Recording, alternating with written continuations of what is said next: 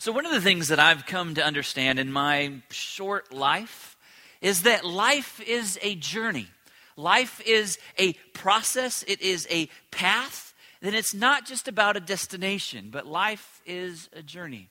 I remember growing up, there were times in which I couldn't wait for the next big moment to happen. I remember as I was going through high school, I couldn't wait to graduate from high school. Every day I thought about the day that I got a chance to take my cap and gown, and then at the end of the ceremony, take my cap and throw it up into the air. I couldn't wait for that day to happen. But then after I graduated from high school, I couldn't wait until I graduated from college. Again, I couldn't wait until I had a different kind of outfit on, and I couldn't wait to take that cap and throw it up into the air. But then after I did that, I could not wait until I got married. I couldn't wait for that day. I remember the nights I would stay awake in college just praying, God, when are you going to send me this one that you have made for me, this one that I am to be married to? I couldn't wait for that moment, and that moment came, and that moment went. And then I couldn't wait to get a job. Oh, I can't wait so that I can start making money, so that I can get a house, and so that my family and I can get a family and have all of these things. But one of the things I've learned along the way in some of these big moments is that in our lives, we can't just live for the big moments. For life is truly experienced, not just in the big moments, but it's experienced in the everyday journey towards those big moments. That's where life is at. Life is in the daily, in the seemingly mundane. Life is there because your life is made up of the journey towards those moments. And in our relationship with God, to know God, it is a journey. It's not just a destination, but it's a journey. It's a lifelong process of daily living with the Lord, not just living in these emotional highs, in these times of closeness, absolute closeness with the Lord, but we live in the daily. We walk with Him daily. And it's in that journey that we see Him for who He truly is. It's not just in the big moments, but it's in the daily moments. And as we've been walking through the book of Exodus in this sermon series, one of the things that we've seen is that God in the daily, in the mundane, is continuing to reveal Himself to His people through this journey. He's taking His people on a journey. He's just set them free from slavery in Egypt, and now He's walked them through the Red Sea, and now He's on a journey taking them from Egypt to Mount Sinai. And that's the process, and that's the path that we have been looking at in this sermon series. And in this portion of the journey, what God has been doing, the God of the universe, has been taking the time to work towards establishing trust with His people. These people that He's called unto Himself, these people that He's going to show special kind of love to, He's taking the time to establish trust with them. He's showing them that He has this amazing power to provide. That God has the power to provide, but also God has the desire to provide. And this desire comes from a place of love. And in the process of taking His people from Egypt to Mount Sinai, what He wants His people to see, and I believe what God wants us to see, is that we as people, His created, we can place all of our trust or faith in God because He will provide. Do you believe that this morning? Do you believe that the God of the universe is big enough to care for all of your fears, all of your cares, all of your worries, and all of your life? I want us to believe, and we'll see here continuing today, that God is worthy of all of our trust and faith because He is a God that does provide. In verse 1 of chapter 16, we see that God is on the move again. When we last left in chapter 15, we see that God's people had traveled from the Red Sea to Marah. And as they were traveling along the way, they became thirsty. And in their thirst, they began to complain. They began to cry out and say, "Oh, we are thirsty." And then the Lord provides water for them, and the water was bad. And so they cry out to Moses, and Moses in turn cries out to God. And God, in His great love and His great care and His desire and power to provide, provides good water. And at the end of chapter 15, we see that God leads them to Elim. And Elim is a place where there's bountiful provisions. They have an abundance of water, they have abundance of trees, and they're in a place of rest. So they're in the mundane. But now as we pick up in chapter 16, verse 1, we see there that they set out from Elim. So God is on the move again. And all the congregation, the people of Israel, came to the wilderness of Sin, which is between Elim and Sinai, on the 15th day of the second month after they departed from the land of Egypt. And the whole congregation of the people of Israel grumbled against Moses and Aaron in the wilderness. And the people of Israel said to him, would that we had died by the hand of the Lord in the land of Egypt, when we sat by the meat pots and ate bread to the full. For you have brought us out into the wilderness to kill us, to kill this whole assembly with hunger. So as we pick up, we see that God is on the move again. God has allowed them to set out from Elim, and God is now continuing to lead them on this journey. Now remember, as he's leading him on this journey, he's leading them by a cloud and by a pillar of fire. So they know when God moves, when they see God on the move visibly, that they are to pack up and to move. And so they move towards Sinai, but now they go through the wilderness of Sin. And God now is setting the stage to display himself again with his great power that he has to provide.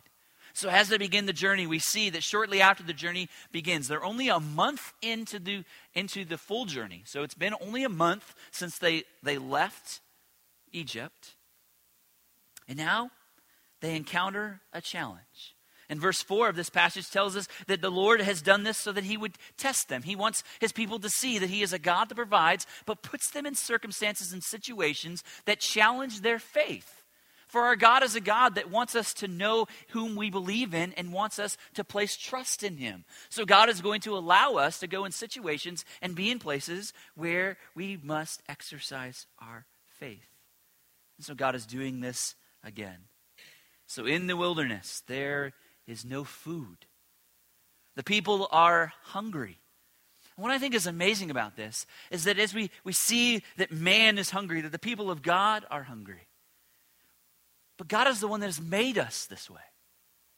God has made us with people, as people that have a perpetual need. We are people of perpetual need. No matter how we want to try to be as self-sufficient as we can, no matter how many times we think we can do it on our own, God has made us as people with perpetual needs.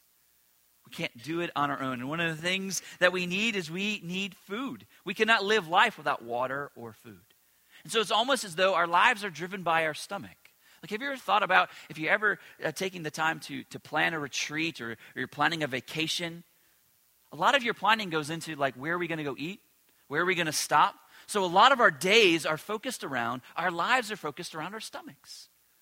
And so the people here are just living in that the way that God has made them. They're driven by their stomachs, so they have no food, and they know if I don't have food, I'm not going to have life. And so they're driven to survive. And so the people here, as they begin and feel their stomachs and their bellies being empty, as the fathers of these families look around and they see their little children starting to become hungry, and they see their cattle and they see their livestock beginning to cry out in pain because they're hungry, the fathers of these families look at their families and they begin to become concerned. Where's our next meal going to come from? We're out in this wilderness and we don't even know where our food is coming from. But you see, the challenge with this passage and these circumstances is the people of God allowed their circumstances to derail them from trusting in God. When the challenges of life and the challenging circumstances came, when their stomachs began to be hungry, instead of pressing in and trusting in the Lord, they began to complain. They left trust in the Lord. And I want us to see right here in these first few verses that the Bible gives us 3 sure signs when we've stopped trusting in God. If you want to know if your trust is in God or if you've left trusting in God, just look at how they respond. The first thing we see is that we know that we've stopped trusting in God when we begin to grumble about our circumstances. Look at verse 2. And the whole congregation, the people of Israel, grumbled against Moses and Aaron. They began to murmur. They began to look inwardly at their own circumstances and their own situations as they're on this journey, and they began to say, "This stinks. I am hungry. This is bad. Why are we doing this?" Have you ever been on a journey with your family? I don't know what it is, but whenever we get ready to go on a long journey with the kids, it's almost as though like we're outside of the van and everyone's happy, everyone's excited, they've got their bags, everyone's willing to help, they want to pitch in because they want to get on the journey. But something happens as soon as we shut the doors and put our seatbelts on in the van. It's almost as though the van becomes this proof box for pessimism. You know what I'm talking about? Like the door shuts, and all of a sudden, these happy-go-lucky kids, happy-go-lucky wife turn into vicious, pessimistic people that have all of these abundance of needs that as the driver, you're like, I am losing my mind. Like immediately shut the door and someone's got to go potty. Someone doesn't like the radio station. It's the wrong channel. It's too loud. It's too soft. When are we going to get there? Look at the proof box of pessimism. You know what I'm talking about? That's what I envision as I hear the people of God. Like I know what that feels like. And as the driver, I'm like, can you just be quiet? Like this is a part of it, but you're missing the point. We're on a great journey. We're going to Disneyland. No, pessimism rules the day. You see, when we began to look inwardly and we began to feel uncomfortable, we began to feel pain, what normally comes out is complaining. And we see the people of God doing the same thing. We continually look at life from our own perspective, and that's a sure sign that we're going to get into trouble. When we began to only look and focus on life from our own perspective, from our own hearts, from our own stomachs, that's when we get in trouble. We see the people of God walking right into it again today. You see, sometimes our challenging circumstances are a result of God's direct leading. God directly leads us into challenging times because God wants to either show us something amazing or God wants to do something amazing through us. We see that's exactly what he wanted to do here.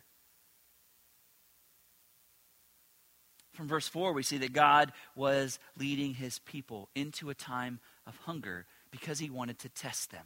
He wanted to test their trust in him. And they're completely oblivious to the test of God. If they had taken the time to not just look inwardly at their own circumstances, but look up to God, the Lord might have revealed to them what was going to happen. But you may ask yourself the question, well, how can I know if what I'm experiencing is a test from God or if it's just the consequences of some circumstances that I never should have gotten myself into? Like, how do I know if I'm walking through difficult times, if God is leading me into this, or if it's just a consequence of my poor decisions? What we see here, in the case of Israel, they should have been able to see that it was God leading them. How do we know that? Well, we know because if God is visibly leading them, he's in a pillar of fire and a cloud, if God is leading them into this, then they have to know that God is going to provide for them.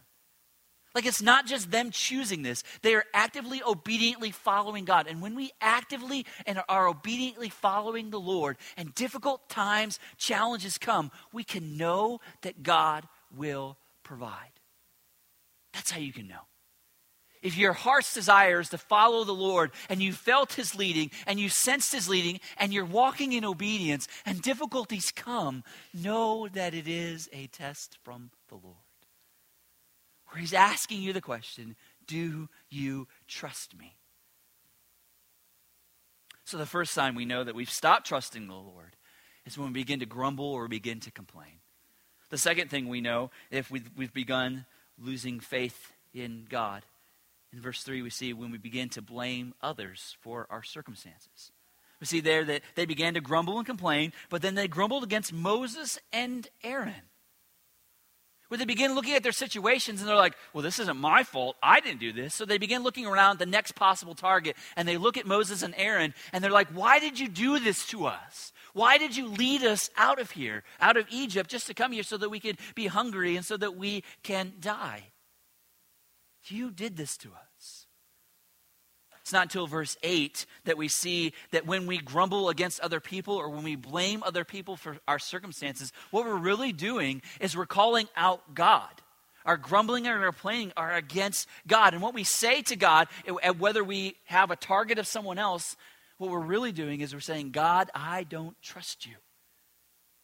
With my situation, with these circumstances that I'm walking through right now, whatever they may be, I don't trust you. So when we blame others for our circumstances, it's a sure sign that we've lost faith or trust in God. But another sign, the last sign we see, is if we are sitting around wishing for different circumstances, if we're wishing for different circumstances, then we know that we've lost faith and trust in God. Look at the people of God. They're wishing they were back in Egypt. Oh, God, it would be great if we were back there. For back there, we had a pot, we had food, we had meat. Not to mention we were in shackles. We were enslaved to these people. We didn't have freedom to go where we wanted to go. We didn't have a God that was leading us. So they wish for different circumstances. They grossly exaggerate the situation. And basically they lift their fists to God. And they say, God, you are not good. Because of my situation, because of my circumstances, you are not good. Why would a good God bring us here just so that we would die? How would you respond if your child was to do that to you?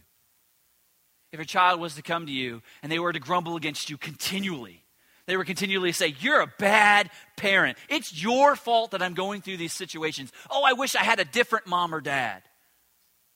How would that make you feel? How would you respond? Would you embrace them with love? Or would you get angry at them? Would you try to teach them? Would you try to shake them so that they would see things from a different perspective? Well, in some ways, that's the way God is viewing his people, or that's the situation between God and his people now. But let's look how God responds. God doesn't come down and shake his kids. As the children of God, what does he do? He shows them exorbitant love. He shows them amazing grace. And he shows them he has this wonderful power to provide. Look with me in verses 4 and 5. You would imagine that God would respond in anger, but he says this instead.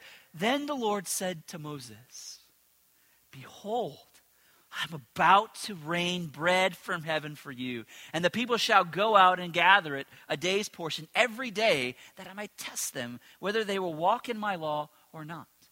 On the sixth day, when they prepare what they bring in, it will be twice as much as they gather daily. So how does God respond? How does God respond to their lack of faith and trust? We see God loves. He doesn't begin by scolding them or rebuking them, but he begins by preparing to care for their needs.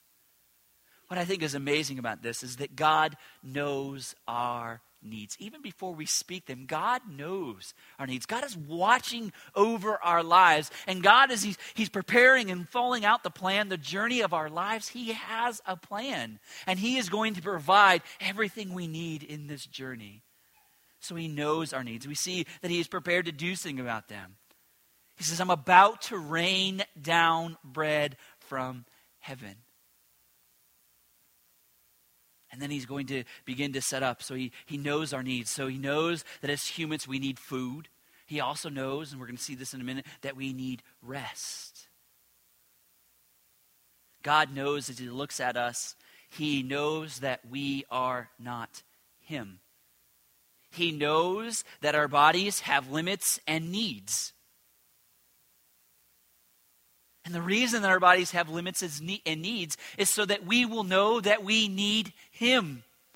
That's the reason that we hunger. That's the reason that we thirst. That's the reason that we tire. For we know, and God has placed those in those so that we would not be able to look to ourselves to say, I am a self-sustaining human being. I can do everything in this life in my own strength and power and ability. I don't need anyone else. God says, no, I'm going to make you so that you hunger. I'm going to make you so that you tire. I'm going to make you so that you thirst, so that you have to look up and say, where does that come from? Where does the food that I eat come from? Where does the water that I drink, where does that all come from? It comes from the mighty hand of God. So he knows our need. He knows that we need him. What God is working in through this situation and even in our own lives is that God wants to develop a heart in his people for two things. First, God wants to develop the heart of his people to be perpetually dependent on God for satisfaction. What God desires for us is to be people that are perpetually dependent on him for all of our satisfaction. But the second thing we're going to see is that God gives us purposeful rest for sustainment. So he provides for our heart. He provides for our needs. As he's developing our heart, we see verses 13 through 15 that he's developing a desire for us to be perpetually dependent on him for satisfaction, and he provides quail and manna. Look with me there. Jump on down to verse 13. And then in the evening, quail came up and covered the camp, and in the morning dew lay around the camp. And when the dew had gone up, there was on the face of the wilderness a fine flake-like thing, fine as frost on the ground. When the people of Israel saw it, they said to one another, "What is it?" For they did not know what it was. And Moses said to them, "It is the bread that the Lord has given to you to eat." Look how amazing God is to provide. On this occasion, he gives them blessings. And we're going to see that God gives blessings, but he always gives boundaries with blessings. And this blessing on this day, he begins by providing, on a special occasion, these quail. On this one time, the people come in and they look around and they see there's all of this quail. Where did this quail come from? It didn't just appear. The Lord supernaturally, by his power, by his might, by his sovereignty, allowed quail just to show up in this place on this specific time, on this specific day, so they could be food for God's people. So on a special occasion God showed up. But we also see that God shows up in the daily provision of his people. For every morning, for the next 40 years, the people of God would wake up and they would see this flake-like substance on the ground. They went to bed at night and it wasn't there. They woke up the next morning and guess what was there? God supernaturally, from heaven, rained down this manna. This manna that the people could take, they could gather it up, they could work it over and make it into bread, and they could eat it. So each morning they saw the hand of God visibly providing for them. What do you think that would do for your faith in God? Like, where'd this manna come from? I don't know. No, the manna came from God. It's a testimony that parents had the opportunity to share with their kids. They're like, what's this? This is good. It's sweet. As the Bible says, the manna was sweet. It was good to taste.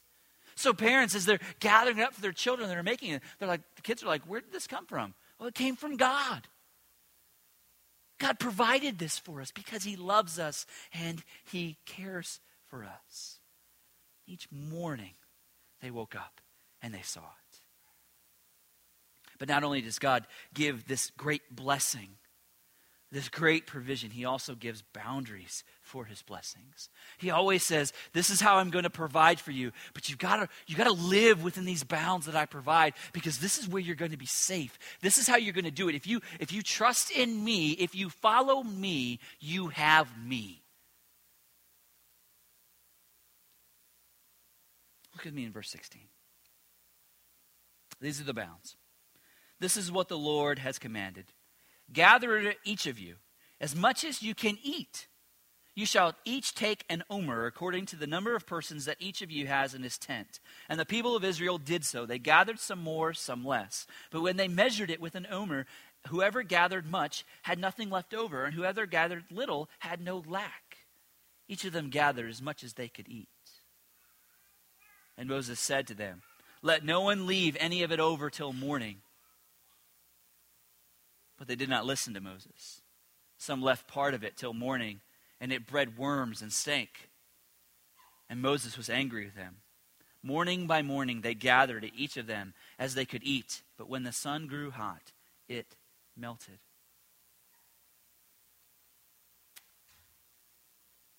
The boundary was this: God's going to provide, but only take what you need for the day. Only take what you and your family need for the day. It was a daily exercise of faith. It was a momentary, every single day of this time, asking themselves the question, do I trust God?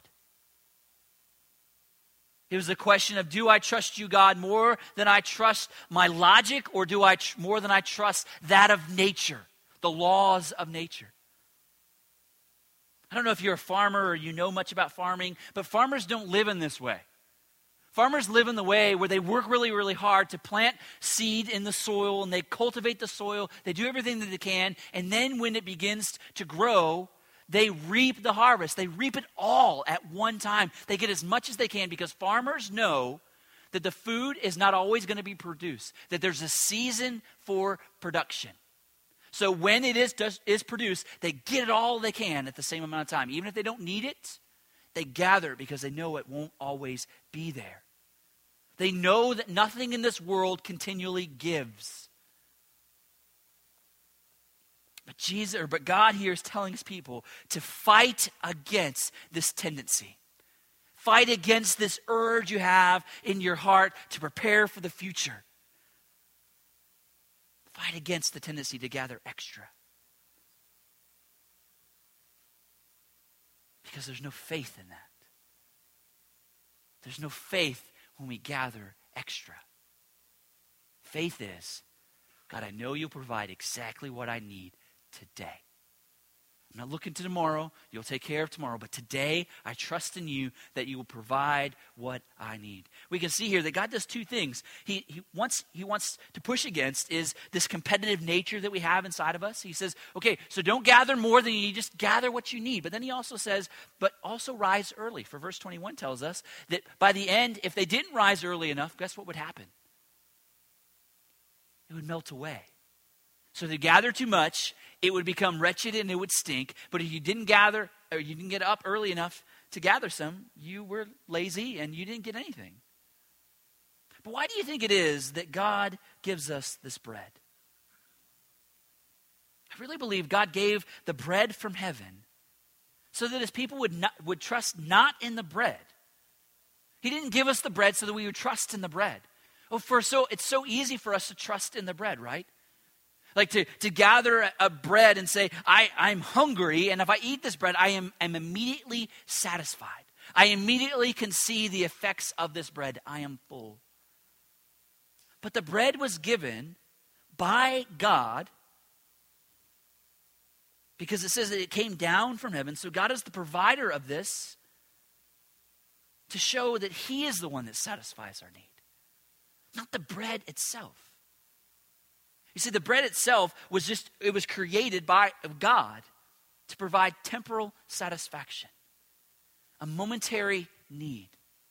We all have physical needs, and I want us to believe that God can provide for our physical needs. Sometimes he provides healing to cancer. Sometimes he restores relationships that are broken. God is in the business of doing that. God is in the business of providing for your needs.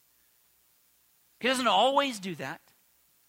But God is in the business of healing us and helping us and giving us the strength to provide and to move through. But God is mostly concerned about our spiritual need. God cares for our physical needs. But God is mostly concerned about our spiritual need. For we see in this process the image and the idea of the manna was to lead God's people back to him so that God himself would be their satisfaction. That they would find everything that they need in God himself, not in the bread. Because the bread can come and go. But what he was trying to teach his people was find your satisfaction in me. For I will provide all that you need. So it's a spiritual thing. It's the way God has always wanted it. But what about for us? For us, we have a spiritual need too. And God has been in the process from the moment of creation to this moment and through the end. God has been in the process of redeeming his people and calling them unto himself and providing for their spiritual need. For we know that we have Christ. God has given us Christ, which is he has come from heaven in much the same way that the manna came down. But he came in a way to provide us satisfaction for our spiritual need. Look with me in John chapter 6, verse 5. Then Jesus declared, I am the bread of life. Whoever comes to me will never go hungry, and whoever believes in me will never be thirsty. You see, we have physical needs. We are people that need food, and we are people that need rest. But because our hearts are bent toward rebellion, because our hearts want to turn away from God and say, God, I do not need you, I do not desire you, we are in need of someone to come and to heal us from our rebellion against God. Someone to come and to save us from our sin, to come and to take our place and to take our penalty. And we see that Jesus is the one that came. He is the bread that came down from heaven to provide all that we need. So just in the same way as the Israelites needed faith in God for the bread, we need to place our faith in Christ for salvation and our hope.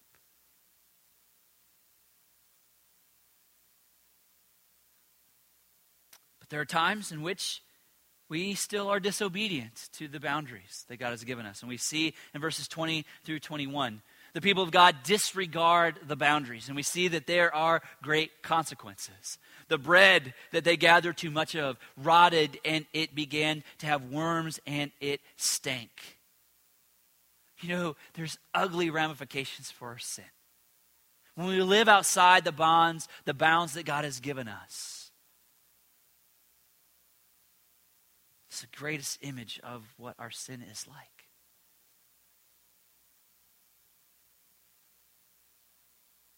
God provides. We also see that God also provided, not only did he provide food, but he provided for them rest. He was setting up rest for their sustainment. Look with me in verses 22 and following. On the 6th day, they gathered twice as much bread, 2 omers each. And when all the leaders of the congregation came and told Moses, he said to them, "This is what the Lord has commanded. Tomorrow is a day of solemn rest, a holy Sabbath to the Lord. Bake what you will bake and boil what you will boil, and all that is left over lay aside to be kept till morning." So they lay it aside till morning, as Moses commanded them, and it did not stink, and they did not have any worms in it. Moses said, "Eat today, for today is a Sabbath day to the Lord. Today you will not find it in the field. 6 days you shall gather it, but on the 7th day, which is the Sabbath, there will be none." And on the 7th day, some of the people went out to gather, but they found none. And then the Lord said to Moses, "How long will you refuse to keep my commandments and my laws? See, the Lord has given you the Sabbath. Therefore, on the 6th day, he gives you bread for 2 days. Remain each of you in this place. Let no one go out of this place on the 7th day." So the people rested on the 7th day. You see, God is providing for them to give them a place of restful. He wants them to be in a place of rest. He gives them, again, blessings with boundaries. He says, you have 6 days to gather. On the 6th day, gather twice as much, because I will provide twice as much. But I want you on the 7th day to rest. He's encouraging us to follow the same pattern that he has set in the work of creation. For God, on 6 days, created the earth and all that is in it. And then on the 7th day, he rested. He's also pointing towards setting up the 4th commandment, which he's going to give his people when they get to the mountain. But he says, "Here's the Sabbath I give to you." Sabbath literally means a stoppage.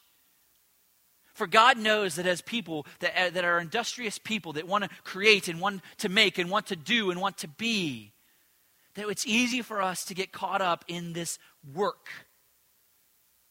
And in getting caught up in the work, sometimes we can forget who it is that we serve.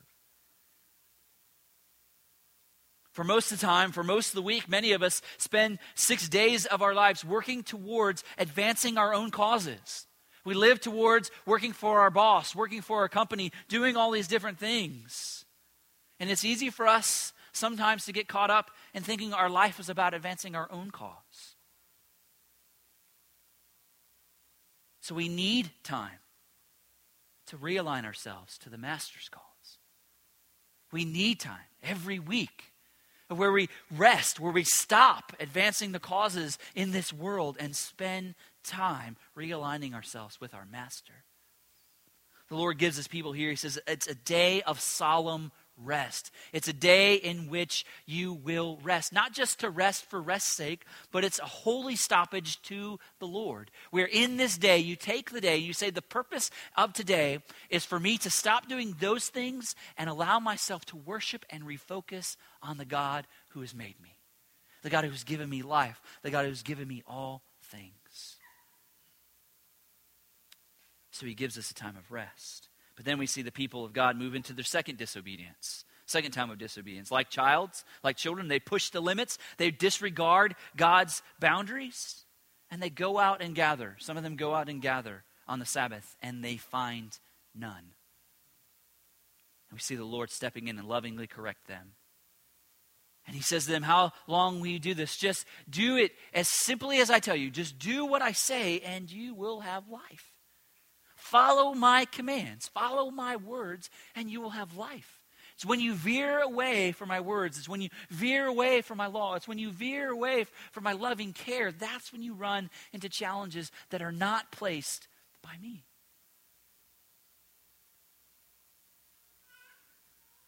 God is a God who is worthy of all of our trust and faith because he is a God that provides. Maybe you're here today and you've never come to the place of faith, placing your faith in Christ. I want to encourage you today, if that's you, if you've been living your life fully apart from God, that today that you would turn your eyes back to the Lord and that you would see him for who he is and that you trust in him. Or maybe you're here today and the three instances or the three examples of our life of when we know we've stepped out of faith and trust in God. Maybe those kind of cut you to the core today. Maybe you realize that there's areas of your life that you're not trusting God. Maybe you're complaining about your situation at work. You're complaining about situation in your family. You're complaining about this. You're complaining about that. Or you're blaming someone else for your challenges, your problems. Or you wish you were somewhere else. If that's you today, I want to encourage you to come before the Lord and realize that what you're doing is you're shaking your fist at God and saying, God, you're not good. But God gives us a great cure for our lack of faith. I want you, real quickly, I want us to see here. If you're here today and that's you, if you don't know the Lord or you're fighting against the Lord or you're in a place where you are complaining against the Lord, look at verse 9 with me. This is the cure. Then Moses said to Aaron, say to the whole congregation of the people of Israel, come near before the Lord, for he has heard your grumbling. And as soon as Aaron spoke to the whole congregation of the people of Israel, they looked toward the wilderness, and behold, the glory of the Lord appeared in the cloud. There's the key. If we find ourselves walking towards the path of grumbling and complaining, we have two things we need to do. Beginning, we come near before the Lord. We move from where we are, instead of continuing in the path where we're going, we move near towards the Lord. We reposition ourselves back to God. We come near the Lord. And the second thing is we open our eyes to see his glory. That's the reality of it. When we're moving in our lives and we're like, God, my life, you don't understand. He does understand. We run to him, we look to him, and he will allow his face to shine on us. I love what the psalmist says in Psalm 92. Psalm 92 shows a perfect picture of someone who's living in the provision of God. They understand, and this is how their day, from morning to night, this is what they say. It is good to give thanks to the Lord, to sing praises to your name, O Most High, to declare your steadfast love in the morning and your faithfulness by night. The bookends of their day. Those that seek to live in the provision of the Lord. They wake up in the morning and they know that the Lord is good. Even though they don't know what the day beholds for them, they know that the Lord's love is going with them. And then as they lay their head on their pillow at night, they look back and they say, Lord, you have been faithful in today. Can that be the prayer of our hearts? Can that be people that we become? Where in the morning we live in the love, and at the end of the day, we look back and say, God, you have been faithful. Let's pray. Father, we thank you for loving us and thank you for your words of truth. And Father, I pray that in these next few moments, you continue to allow your word to work inside of us. Father, if you've brought about conviction of things that we've been holding on to, or we have turned our backs or faces from you, Father, I pray that you in these next few moments would turn our hearts back. that we would take care of our business with you, that we would confess sin, we confess our lack of trust and faith in you, and that you would begin and continue to work in us in this mighty and amazing way. For God, you are good and you are right.